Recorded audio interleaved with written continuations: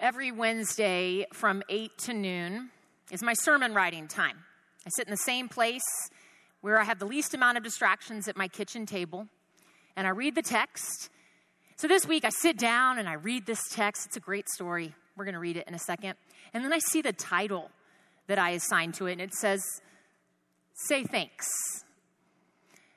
And God has such an incredible sense of humor because in that moment, I did not want to say thanks. Elijah had brought me yet again the day before another live scorpion from our house. Logan had gone into our crawl space and found lots of mice in the mice traps. And then Charlie said that he heard movement above the kitchen, not by one of our children. And then, even though I have signed up 3 times for auto pay on Texas tollways, I keep getting those bills with late fees. And you know how like when the surfacey stuff you're not grateful for, and then you spiral down and I start to really get upset. And I think, I am not grateful that I live so far away from family. I'm not grateful that I was hoping to play tennis into my late life and my knees won't let me. I'm not grateful for the fact that, again, why does Eames Independent School District send out these report cards every single Saturday morning and ruin my weekend? And I wish I could tell you that in that moment that the phone rang and there was this encouraging voice or friend on the other end of the line, or in the silence of my house, God spoke. I have to tell you, nothing except this text. And it made me think about one of my mentors, the preacher and author Beth Moore. This is what she says about this text. She says, we must accept God's continual presence as absolute fact. Are you the one who always needs a set of prints for reassurance? The most wonderful set of fingerprints God left with his invisible hand is probably within your reach at this very moment. You have God's word. I thought, okay. Praise be to God that all of us have a written word to come back to, and that it's not up to any of us and our state of gratitude or how well we are doing or how not well we are doing in our lives, but we have the person of God in Jesus through this revealed word to come back to, and for that I am grateful. So the past couple of weeks we have been looking at what are those steps towards becoming more grateful on this gratitude path. Our first week we looked at awareness. Just being aware of really how blessed we are, that the earth is the Lord's and all that is in it, and that God is truly at work. And then last week we talked about how our attitude can help us, an attitude that is one of not wanting more and consuming more and acquiring more, but one that is of surrender and humility. And today is very simple. The last step on this gratitude path is just saying thank you. So as we approach this text, let us first slip to the Lord in prayer. Gracious and holy God, however we're feeling this morning, whether grateful, frustrated, tired, anxious, meet us, Lord. Through the written word that speaks life, that gives direction. May each of us, God, experience you and respond with incredible gratitude for all that you have done. We pray this in Jesus' name, amen. This is a story from Luke's Gospel, the 17th chapter. Hear now the word of our Lord. On the way to Jerusalem, Jesus was going through the region between Samaria and Galilee. As he entered a village, 10 lepers approached him. Keeping their distance, they called out, saying, Jesus, Master, have mercy on us. When Jesus saw them, he said to them, Go and show yourselves to the priests. And as they went, they were made clean. Then one of them, when he saw that he was healed, turned back, praising God with a loud voice. He prostrated himself or threw himself down at Jesus' feet and thanked him, and he was a Samaritan. Then Jesus asked, "Were not 10 made clean? But the other 9, where are they? Was none of them found to return and give praise to God except the foreigner?" Jesus said to him, "Get up and go on your way. Your faith has made you well." This is the word of the Lord. Thanks be to God. This passage might appear like one story, but I want us to look at it today as really 2 stories. And the first story is a classic gospel healing story. Jesus is walking about and he heals somebody. The author makes sure to let us know that he is traveling in the region between Galilee and Samaria on his way to Jerusalem.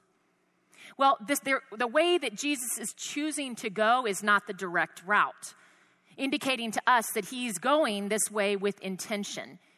He's going this way through an area where he would be more likely to run into outsiders, because that's what Jesus does. And so as he's traveling along, at this point, it would not have just been him and the 12 apostles. The scripture says that it was a crowd. You see, a huge crowd of people have been following and traveling with Jesus. I mean, imagine you were the parent or the uncle or the grandparent of someone who had been healed. You would want to stick by his side and see what else happened, and maybe you were going to be healed as well. You had heard him say these provocative things like, "I will leave the 99 just to find the one." And so you stayed close by this man, this healer, this teacher. And so a huge crowd is with him on this road, and they approach a village. Now, on the outskirts of the village, there would have been certain people that's where they hung out. And so we're told that when he walks into the village, he sees this group of 10 men. And these men are lepers. Now, you and I know that leprosy, or as it is called now, Hansen's disease, is very curable and treatable. It's a bacterial infection.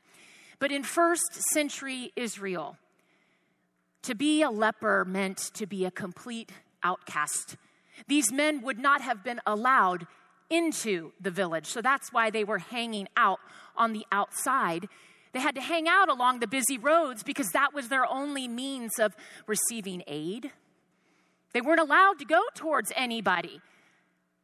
In this first century world that was ruled by Jewish law in the book of Leviticus, you weren't allowed to even approach people without leprosy, without shouting, "Leper, I'm a leper."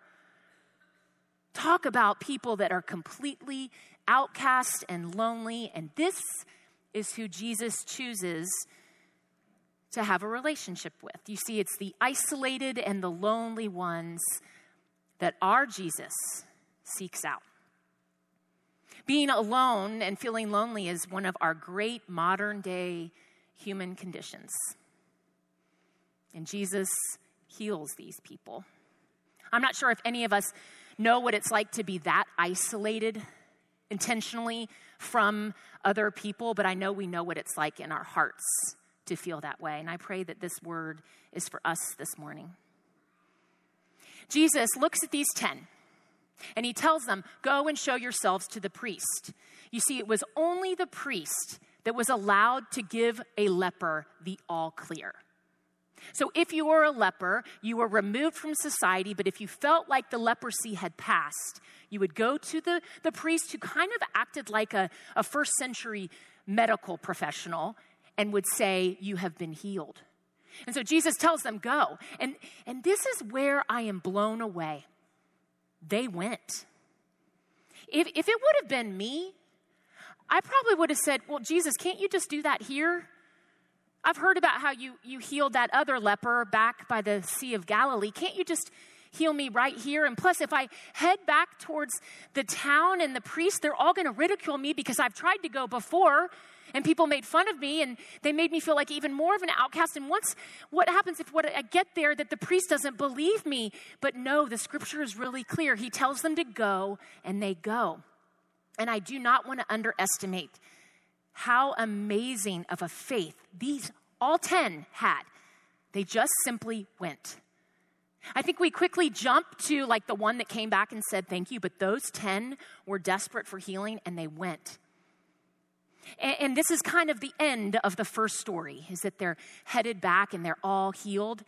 And I also want to note that, only one came back and said thanks. And it's not like Jesus said, where are the other 9? Oh, I'm going to make them leprous again.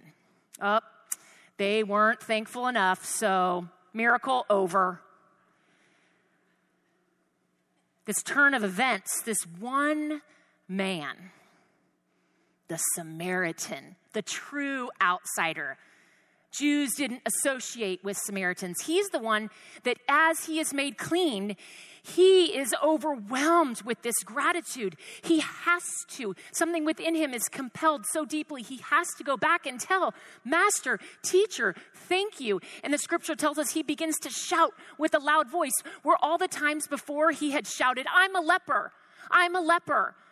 Having to shout his shame. Now he gets to shout praises to God for the healing that is done for him. And then he falls at Jesus' feet. And then Jesus does this weird, unique thing.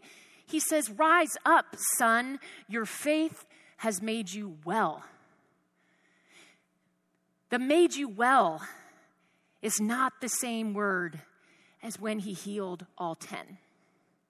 When all 10 were healed at the beginning of this story, it's the Greek word for a physical healing. But this is a unique word that Luke uses, and elsewhere it means to be made whole. To be fully the human that you have been created to be. It's not about physical healing. It is about spiritual peace and contentment and well-being. He thanks Jesus that he no longer has sores.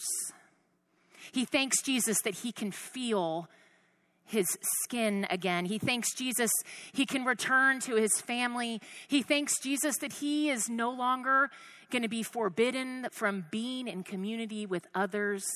And Jesus says, your faith has made you well. I love it when scripture gives us a secret tool for life.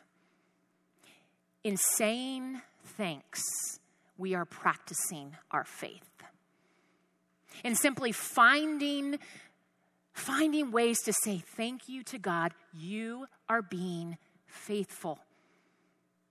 And when we do this, we become more fully who God has created us to be. We become more filled with who God is and less of who we are. And I don't know about you, but when I am filled with more of who God is and less of me, it is easier to be more grateful. As I know is true for many of you, cancer has reared its ugly head up in your life and in the lives of those that you love. And in 2014, 2 of my mentors and father figures both got diagnosed with terminal cancer. One of them was Steve Hayner. He was the president of the seminary in Atlanta, where I lived. And he wrote this blog, and I found this entry I thought would be very fitting for us today. He says, it's been almost 8 months since I was diagnosed with terminal pancreatic cancer. But apart from the days when I am recovering from the chemo treatments, I am still doing pretty well. Living with a life-threatening terminal disease has a way of providing a different perspective. At least it can. Eternity is a little closer, a little more tangible. But I still feel confused from day to day about my situation. Am I really dying? How much longer can I expect to live? How do I stay encouraged when the evidence about my condition is mixed? What will the next stage of my disease be like? How do I live with consistency from day to day when my circumstances continue to vary? He writes, what seems to be important now, as it has been throughout my illness, is that I keep my eyes on those things that remind me of eternity. There are loving relationships, for example, that call me back. And there is the centrality of joy, gratitude, and service to be considered every day. All of these qualities keep my heart facing eternity rather than wallowing in inward confusion. It is the eternal focus that keeps me steady. Love embraces me. Joy uplifts me. Gratitude settles me. And I remember, y'all, hearing Lane Alderman, who was the other person in my life who had been diagnosed that year with a terminal illness. I remember in 2014 that he preached on this text. And I was like, oh, what did he say? I'm just going to copy what he said. And I went back and looked, and I got to see the video, and it was haunting, because Lane, if you knew Lane in his heyday, I mean, he was 6'5", broad shoulders. He was a large presence, and I couldn't believe that video because he was in the midst of chemo, and he had no hair, and he was so thin, and his robe looked all awkward on him. And this is what he said. Do I want to be healed like those lepers? You better believe it. I pray for that all the time. I am grateful that I am doing well today. I am thankful for my doctors and the medical team and the insurance that provides for me. You better believe I want that. But I am also keenly aware that healing of the physical type at its best is temporary. One day, we're not going to be. I am thankful from the bottom of my heart for the fact I have been made well. At the end of the day, I know peace, and I know a very real and sure and solid contentment, and it is because I have been made whole. Lane had this courage, and Steve had this courage to find gratitude, to be able to say thanks in the midst of circumstances that were really awful. The next time I find myself having a hard time saying thanks, I'm going to look past the things that are on the surface, the bugs, the relationship situations. Because see, on the gratitude path, we are aware that all of this is God's, and we serve a good God. And we are going to have an attitude that says, I surrender to you.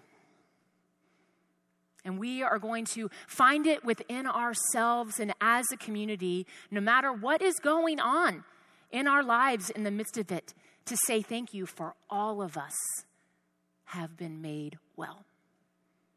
Let us pray. Gracious and loving God, we thank you for the way you allow us to experience wholeness and peace, fullness of life in the present. God, help us to look at the eternal things that are going on in our lives and to see that those are gifts from you. And we offer you thanks. Amen.